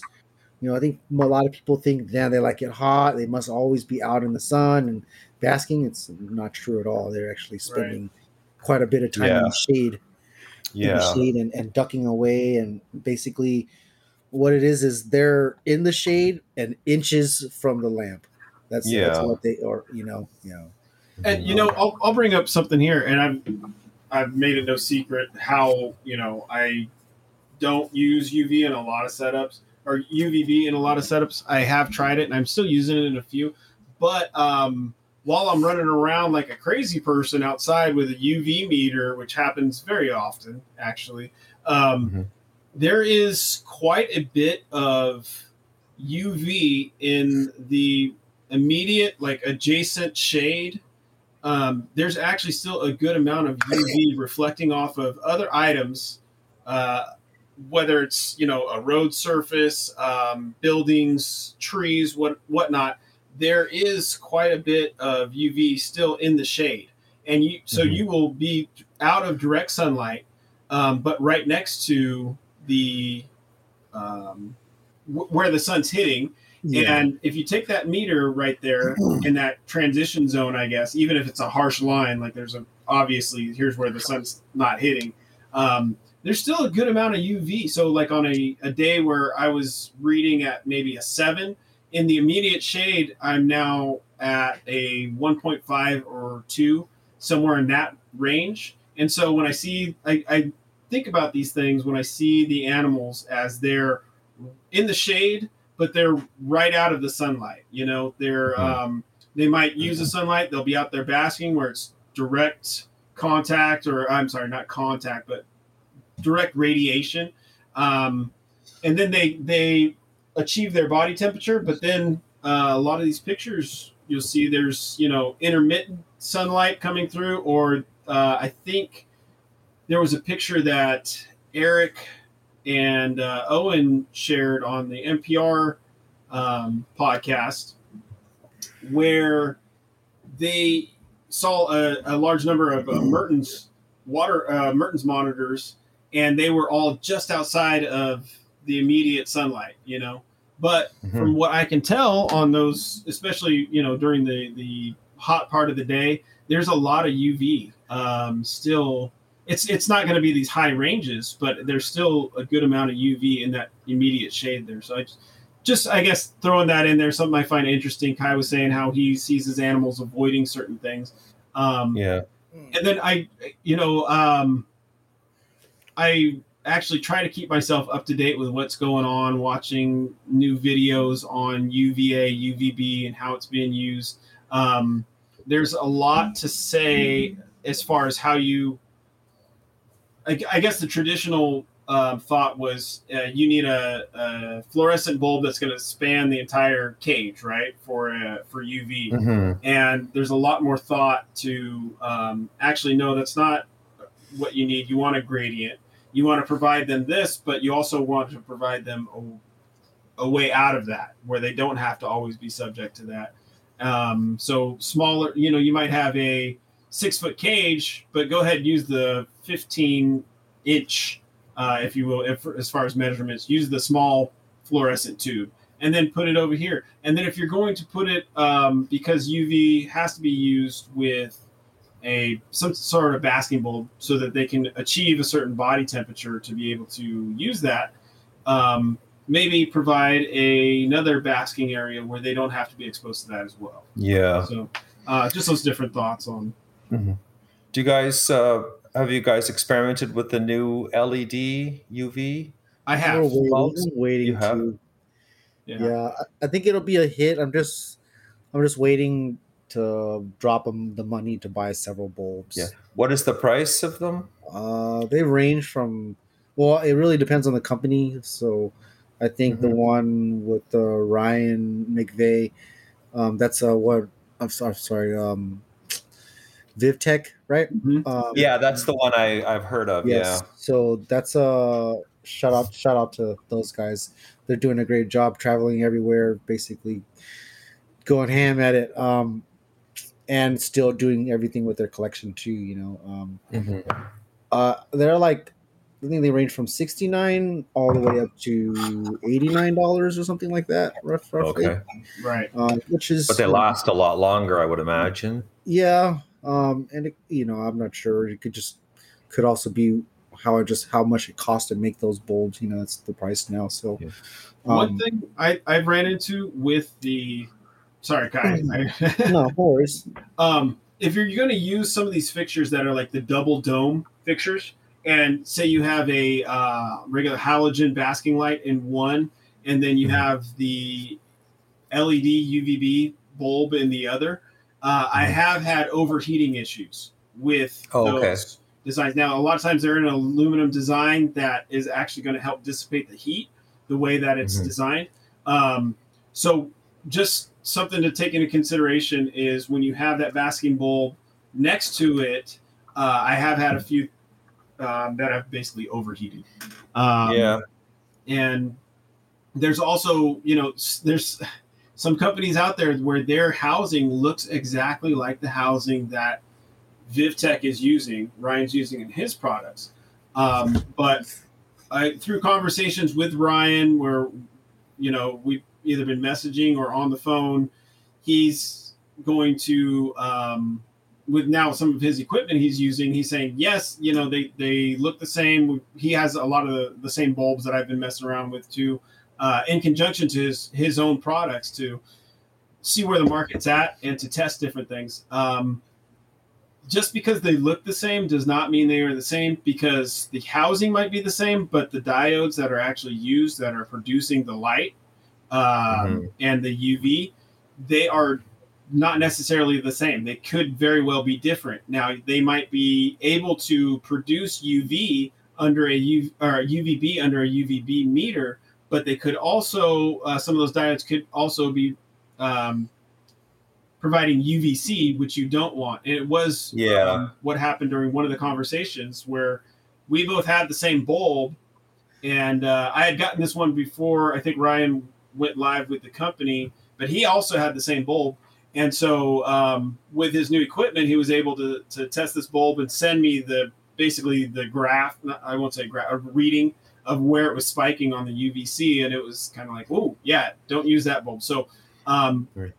I will say, when you're buying from like VivTech, these are bulbs they're testing each bulb, so you're getting that assurance. I would think the last thing you want to do is put a bulb in there that could be harmful to your animal, or killing off your animal with that UVC. So, and their warranty, their guarantee, you could also message and talk to someone directly. So I want people to take that in consideration. I know there's other bulbs out there, they might look the same. And you know what? Maybe they're great bulbs, but if you don't know, if you're not testing, if you're not buying the $200 meters to test these different wavelengths, I would not take the chance. Buy the meter. Yeah. I have the one that measures the Ferguson zones. Yes, but I don't have the one that measures the spectrum. So that, or simply a UVC meter. Also, now they're still about the same price range as your like solar meter. Okay. But they do measure for UVC, and that can be helpful. So I have one of those. That's all they measure is just UVC? It's just UVC. So far, I haven't found one that does, as far as the little handheld ones, that's going to measure UVA, UVB, and UVC and give you the different, levels of what you're getting there. So let me, I'm going to mute this and step away just for a moment, guys. No worries.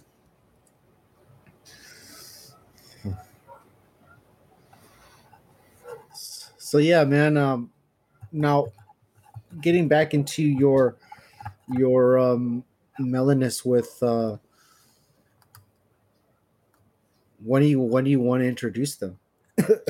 Yeah, I guess I like you convinced me that I could. It's probably a good idea that I should do it sooner than later because I feel they are pretty much ready. I'm just a natural worrier, so no worries. Very cautious person. Yeah, and like I say, breeding is like I want to breed because I feel it's like my responsibility to. Hey man, what it takes is it may not take like having a ton of animals. It may be like what we talked about earlier, where you can focus on just the pair and really right now all that is just us assuming things may go wrong because we let it linger in the back of our head, right?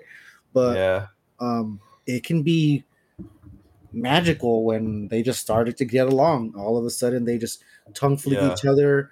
There is some huffing and puffing, but they settle right in. Do something like that where you can essentially, once you master that whole introduction part, Yeah. Well, they don't have to live together because, like I said, I got lots of space for the two of them, and I will switch them soon. Yeah. That's something that I plan on doing. One thing I did was I bought a 100-gallon cattle trough for them, for one of them, and when I had the first one, but it's weird because he seems to be afraid of it. Like he used to soak in the water when it was just a little dish. Yeah, but large bodies of water means crocodiles and unknown things. Yeah. It's amazing how he, like, it cost me a lot of money too. And the pump, and it was a lot of work, and I really, really went all out, and it's just like, damn, he won't even go in it. I record them with security cameras and watch the highlights of what they do, and he never goes in it. He just, he'll walk around the edge and he'll drink and he almost never goes in. But sometimes I'll take a doobie on tongs and I'll make him go in the water and make him sort of tread water and run in circles. Do you have anything that runs across it? I do, yeah. I've got I actually put mesh, like a strip of like fencing mesh that goes in the water, so he can actually wade out onto it and find it and get be in shallow water, and he still doesn't do it. So Yeah. I'm thinking of getting rid of the bin and just filling it up with dirt as It might be more useful for me. yeah, I think a lot of people they think are mangrove type of monitors, or maybe they even look like they have a laterally compressed tail for swimming, right? And they are yeah, agile swimmers. Don't get me wrong, but I don't keep them that way actually at all. I have pretty small water dishes. Most of them have just cups of water to drink out of, and they yeah. have maybe a little splash kitty litter pan, right? But Hmm. and then I change that out every day. But really, my soil is much more ample and more important than what I consider water. The water they Hmm. just need to drink, right? But they Yeah. need moist soil to shed well. Hmm. Even more importantly than water, because if they just sat in water, they get waterlogged and their scales Hmm. get messed up and stuff like that. But Yeah. yeah, with just enough balance for me, I have their scales perfect, and for you, it seems like the same thing because yours is quite. Your enclosures are very large, where everything is spaced out and essentially gets to have a lot of dry areas. Hmm. Yeah, that's a good benefit. Yeah. I can sit and have a coffee and read in there. So it's I just go right in the cage and sit right in there, and it's a great way to get them become like used to you. Yeah, yeah. You're lucky you got that option, man. I wish I could sit into most of my enclosures. I have a male that even though he's in a 8 foot enclosure, I feel like he can utilize a whole room if he needed it. Yeah. Yeah. Mhm. Most of my enclosures are just about 6 and 8 feet. So, but Yeah. my monitors are really only 3 to 4 feet long max. Yeah. So are your mangrove monitors, are they smaller than quinces? So I have quite a few different types, right? Okay. So I have Indonesian type, which are very large, and I would say along the lines of an adult male Quincy monitor. Even the females get that big. Okay. Most Quincy monitor females barely peak at 3. They kind of stay in that 2 to 3 foot range. Hmm. Now, I have also Varanus coli, which is they look like a mangrove monitor with just much more crazier spots, and they keep the ocelli, the large circles, rather than losing them and fragmenting Hmm. like most mangrove monitors look. Right. Those guys, I have a male that's 3.5 feet, and then most of the girls are all 2 feet long. Hmm. So pretty small for the size. And then I have Solomon Island stuff, which are also typically only 2 feet for girls and 3 feet for males. They're more of along the lines of like a perfect medium monitor. Yeah. Yeah, so I have quite a few different types of Vindicus stuff, and some odds and ends here and there. But yeah, they're all in the ballpark of 3 to 4 feet. Hmm. Yeah. Do you have any other reptiles at all, or just is it just monitors? Just monitors. I actually have a centralian python as well that Alan produced. Okay. Yeah, so this recent show, it was basically in the box, and it was at our table, and we're basically you know trying to sell it, and it was just sitting there calling my name all weekend. And before I had to send them back, I decided I wanted to keep a snake just to change the pace, just a little bit, because sometimes the monitors, I have so many that they can be quite consuming every day. Hmm. Yeah. Yeah. Yeah. And And that's pretty much it. Other than the monitors, I have a bunch of mangroves. I have um, Kimberleys as well, and, yeah. and a ton of grasshoppers. Yeah. So the grasshoppers they're just something you caught in the wild and started to breed, or Yes and no. Some species I've purchased through someone else that's caught them in the wild, or went to a show and purchased them at a show. Mhm. And then some stuff we've caught and started from scratch. Yeah. Yeah. All of the ones we even purchased were all wild caught as well, and then we basically just try to learn the species, try to hatch them, and go from there. Yeah. Yeah, they're a lot different, much more like what a typical monitor will eat in the wild. They definitely love the chase. The size of the grasshopper is quite large, and so it's like it's their favorite thing to eat almost. Yeah. Yeah, they go nuts for them over mice and some other food items that I think they would normally typically chow down without a problem. Yeah, yeah.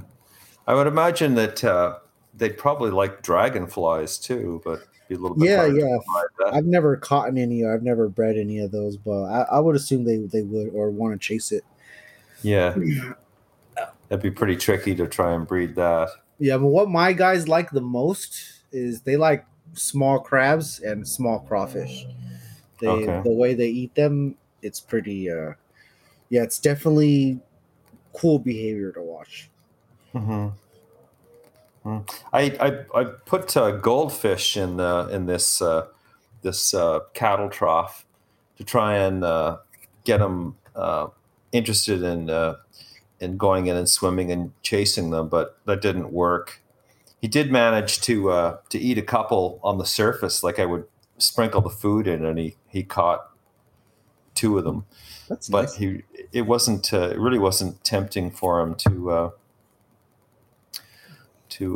go after them. Now, do you concern yourself with thalamies? Yeah, I try not to use too many different types of fish because of that whole reason. There's supposed to be in quite a few different types of fish, so I keep it simple. I don't use any other fish other than silver sides. I don't use tilapia or salmon or any of those fillet type cuts. And then it's just crab, crawfish, and some white shrimp. So all of those would be quite low in the thiamines. Yeah. Yeah. For the people that are wondering what we're talking about, essentially this is a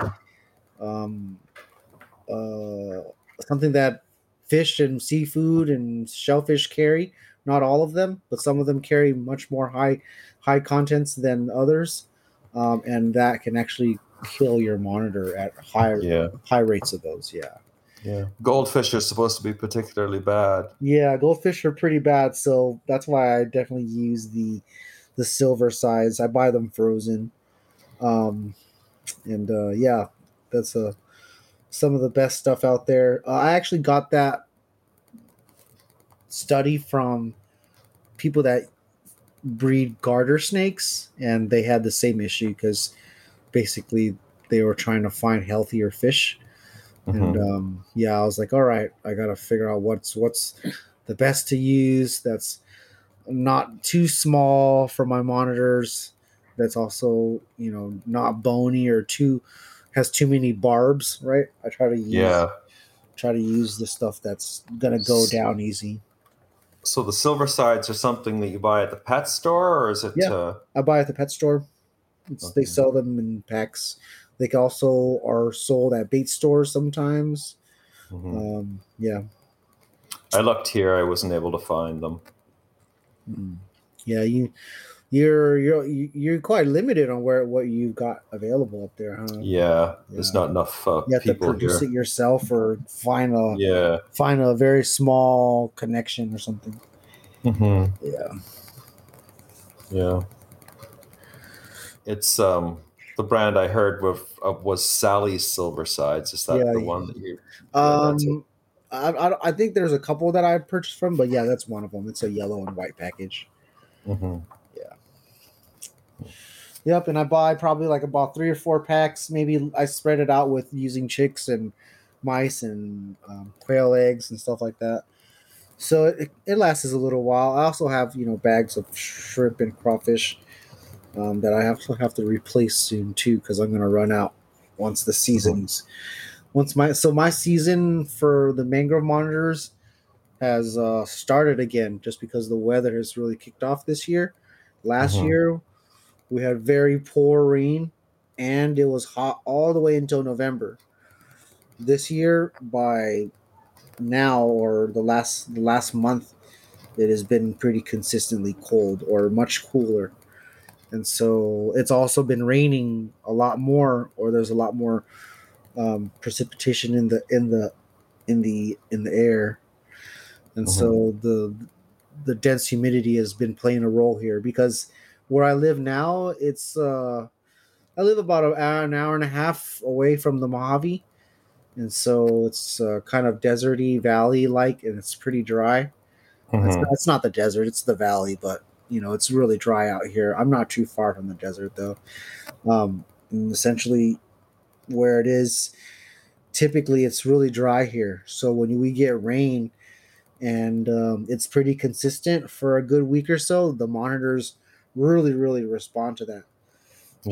This last summer, I try to do new things every year, not because I want to. It's because I want to get better results for my monitors, so they don't always lay good eggs. So I want a better, see if I can do something better, or this clutch didn't do too well, and so I just want to see if she can. I always change it up, see what I can do to make them lay better. So this last summer, I kept them pretty dry and didn't do a whole lot until maybe I'd say August, September, and then the weather I started to change and give them more soil. I started to spray them down a little bit more. And what I'm following is the Southern Hemisphere's weather typically. Now, all right. To kind of explain to the people that are listening and maybe wondering how to set up their Melanus or other Indonesian species of monitors, right? You're going to do your research, and a lot of people are going to be keeping them typical, pretty warm, humid. But there's part of the year where it's essentially less rainy, right? It's their dry season or partly their dry season. It'll still be humid because there's still so much saturation in the soil and everywhere else, kind of, where even the sun hitting it still is going to create humidity in the region, right? So it'll still be somewhat humid, but the nights will be colder because there will be no clouds or very less clouds. Okay, so I take this time from, I'd say, April until end of summer, which is usually like July, September, right? And I take those months now, and I've been basically keeping it cooler and drier. I have the AC on during the summertime, so it brings the room down to a good 75, 80 degrees sometimes that they're in, especially on the floor. And they lay down there a lot, and so they're getting those temperatures. And so keeping them dry and at that temperature with less food, when it comes time to be producing them, which is now, I have added back the moisture into the enclosure. The moisture in the air, because it's raining outside, has been adding to the overall abundance in the air in the house and in the room. And then I've adjusted the heat for some of them. So what happens is, you're trying to fight the weather a little bit because it is cold. I'm not trying to fight it so much where the room is extremely hot, but I want to keep it from getting, to the 50s and stuff like that, especially drastically. So I have to add a little bit of heat, and you're going to add heat in your house because people don't like it cold so often. And so, your overall ambient may be warm rather than letting your house just succumb to the weather and becoming 50 degrees. So your natural change, or for my own natural change here, adjusts to the whole house and the room, and it really plays an effect on now the Southern Hemisphere weather is kicking in, It's if you look at the weather over there, it's raining a lot there. Every day it's raining. When I look at the weather for Solomon Island and Kai Islands, those are where most of my animals are from, and I'm trying to copy the weather a little bit. It's not raining a ton, but I do spray it down a bit more. It's more humid rather than what it was 5 months ago when it was, summertime. So it's quite different, and I do that on purpose. And I'm just trying to get something a little bit better. Me matching with the southern hemisphere is quite hard because you have to fight summertime, and summertime here is 100 degrees. So me having the AC on pretty high just to keep the house cool can be quite expensive, But I used to be able to just also produce them when it's off season, when it's totally different, and it's the northern hemisphere, which would be like your northern colubrids. They'll typically cool down in October, November, maybe December, January. You can warm them back up, and that's typically the northern hemisphere cool down. That's what a lot of people are used to, and that's what I'm used to as well, because I used to do tortoises and stuff like that where they'd have to hibernate, and I used to do corn snakes and bull snakes a little bit, and so I'm typically used to cooling those animals down and getting them to breed. Right, that's how you breed a lot of snakes. That's how you breed a lot of pythons, things like that. You can apply that to this as well. It may not work just because some animals hook up a lot better on how they naturally would do it. So I have to think, even if I want to do it the northern hemisphere way, which is be cooling them down for wintertime, and then during springtime when it is warmer, I'll have to spray. But it also is drier. It's dry here as well. It's also dry here now, but with the rain, it changes that up a bit. I have the rain working in my favor during this time of the year. Do many people succeed in breeding Melanus monitors? Not at all. No. There's a handful of breeders. It's the whole complex that is very scarce in itself. Yeah. There's no Dorianus breeders. I don't think anybody's breeding tricolors, peach throats. If there are, they're not speaking up, or they're not out there in public, and just so we don't. It's not that we can't count them. It's just there's nothing to count because we're not there, So, just something to think about. Where I myself in the United States, there are maybe a couple of us, and that's it. Yeah. And in Canada, there is. Do you know who Cody Joe is? Is that the guy who has he has a reptile Canadian cold-blooded? Right. So, that's the guy? Yeah.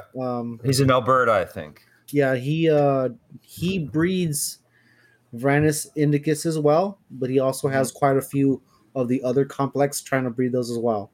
But he has had success with mangrove monitors, the same kind that I just hatched out.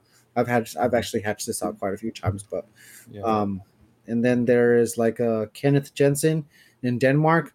He's sitting on a clutch now, and then there's Charlie in Australia who breeds blue mangrove monitors in Australia, and that's less than a handful of people that I can technically name that breeds that complex on the regular.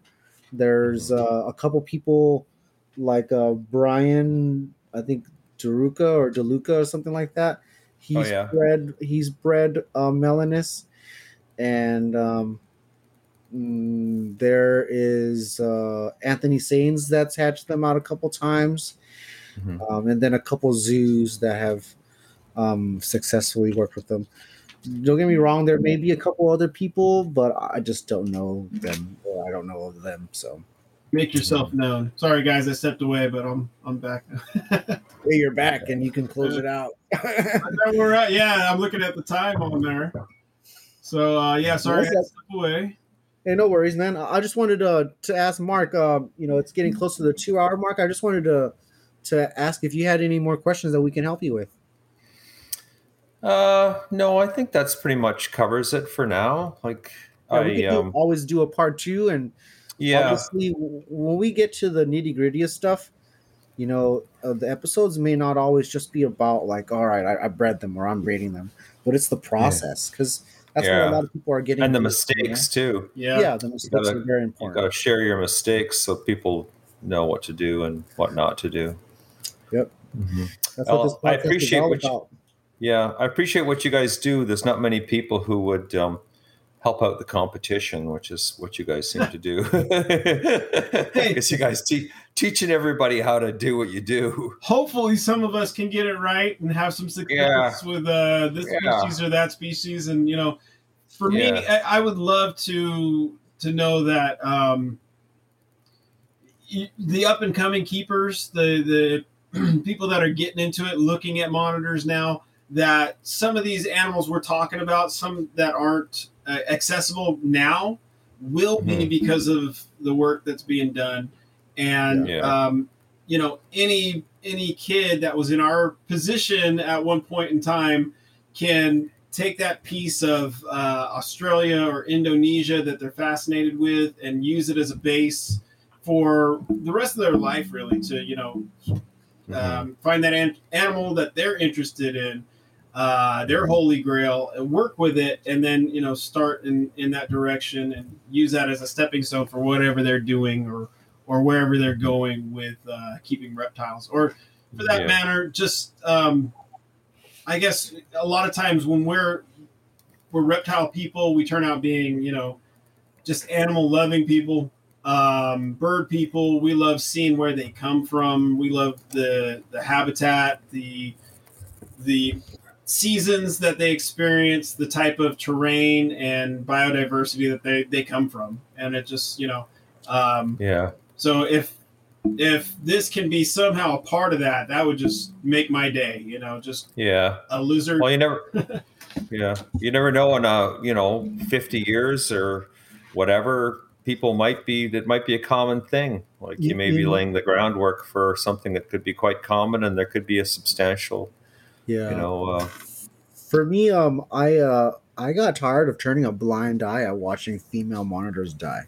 Yeah, it's a big one because there's secret ways, and they're not as secret anymore. Now it's just having a good enough enclosure, basically something that is sustainable for the female.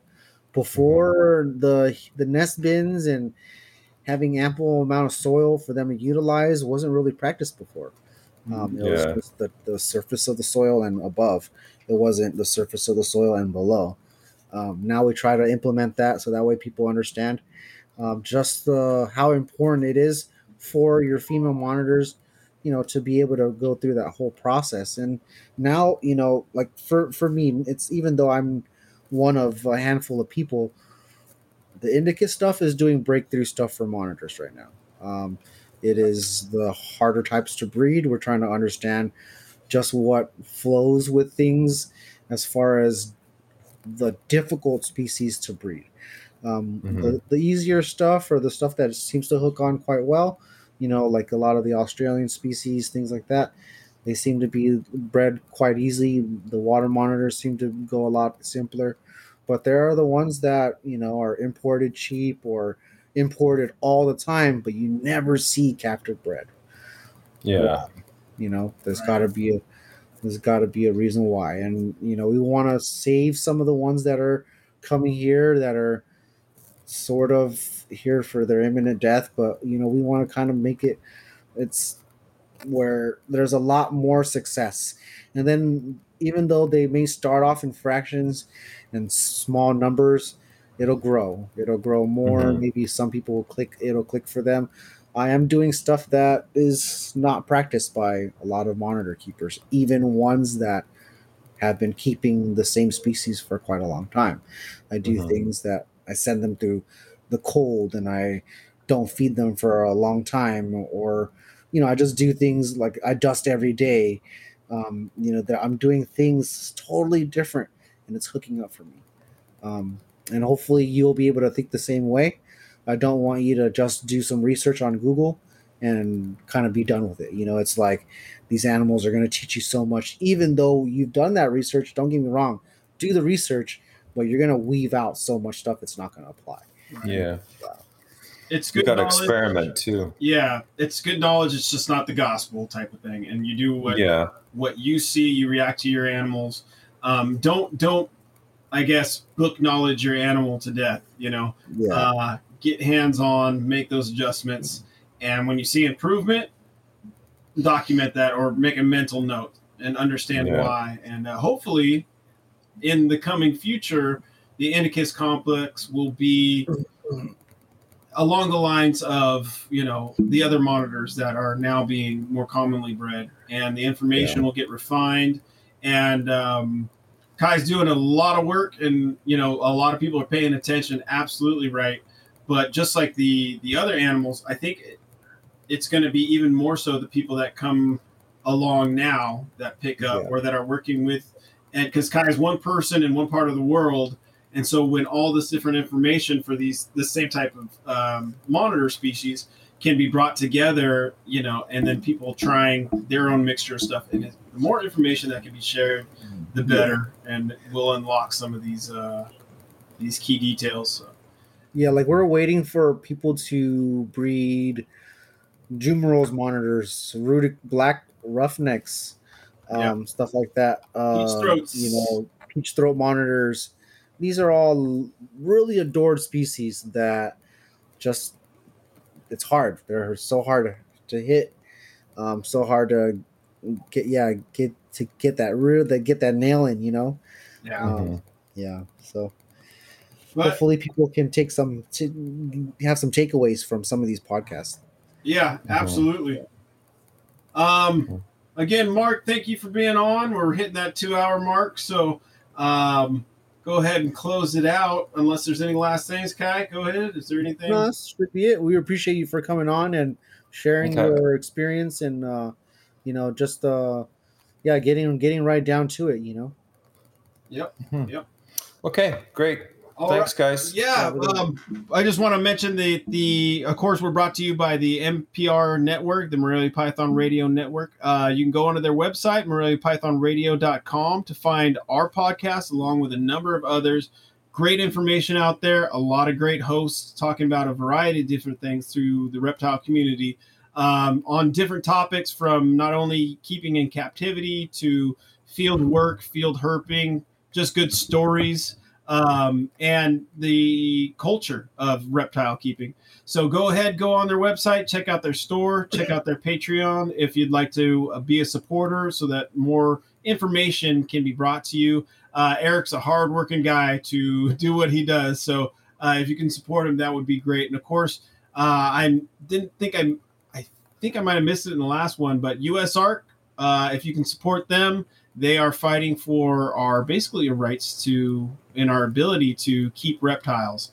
So if you're new to reptiles, please check them out. Even a small donation, if you can greatly help, because there's always a legal battle going on somewhere. So thank you guys for listening. We hope to be on here and talk about some more reptiles very soon. All right, guys. Have a good one.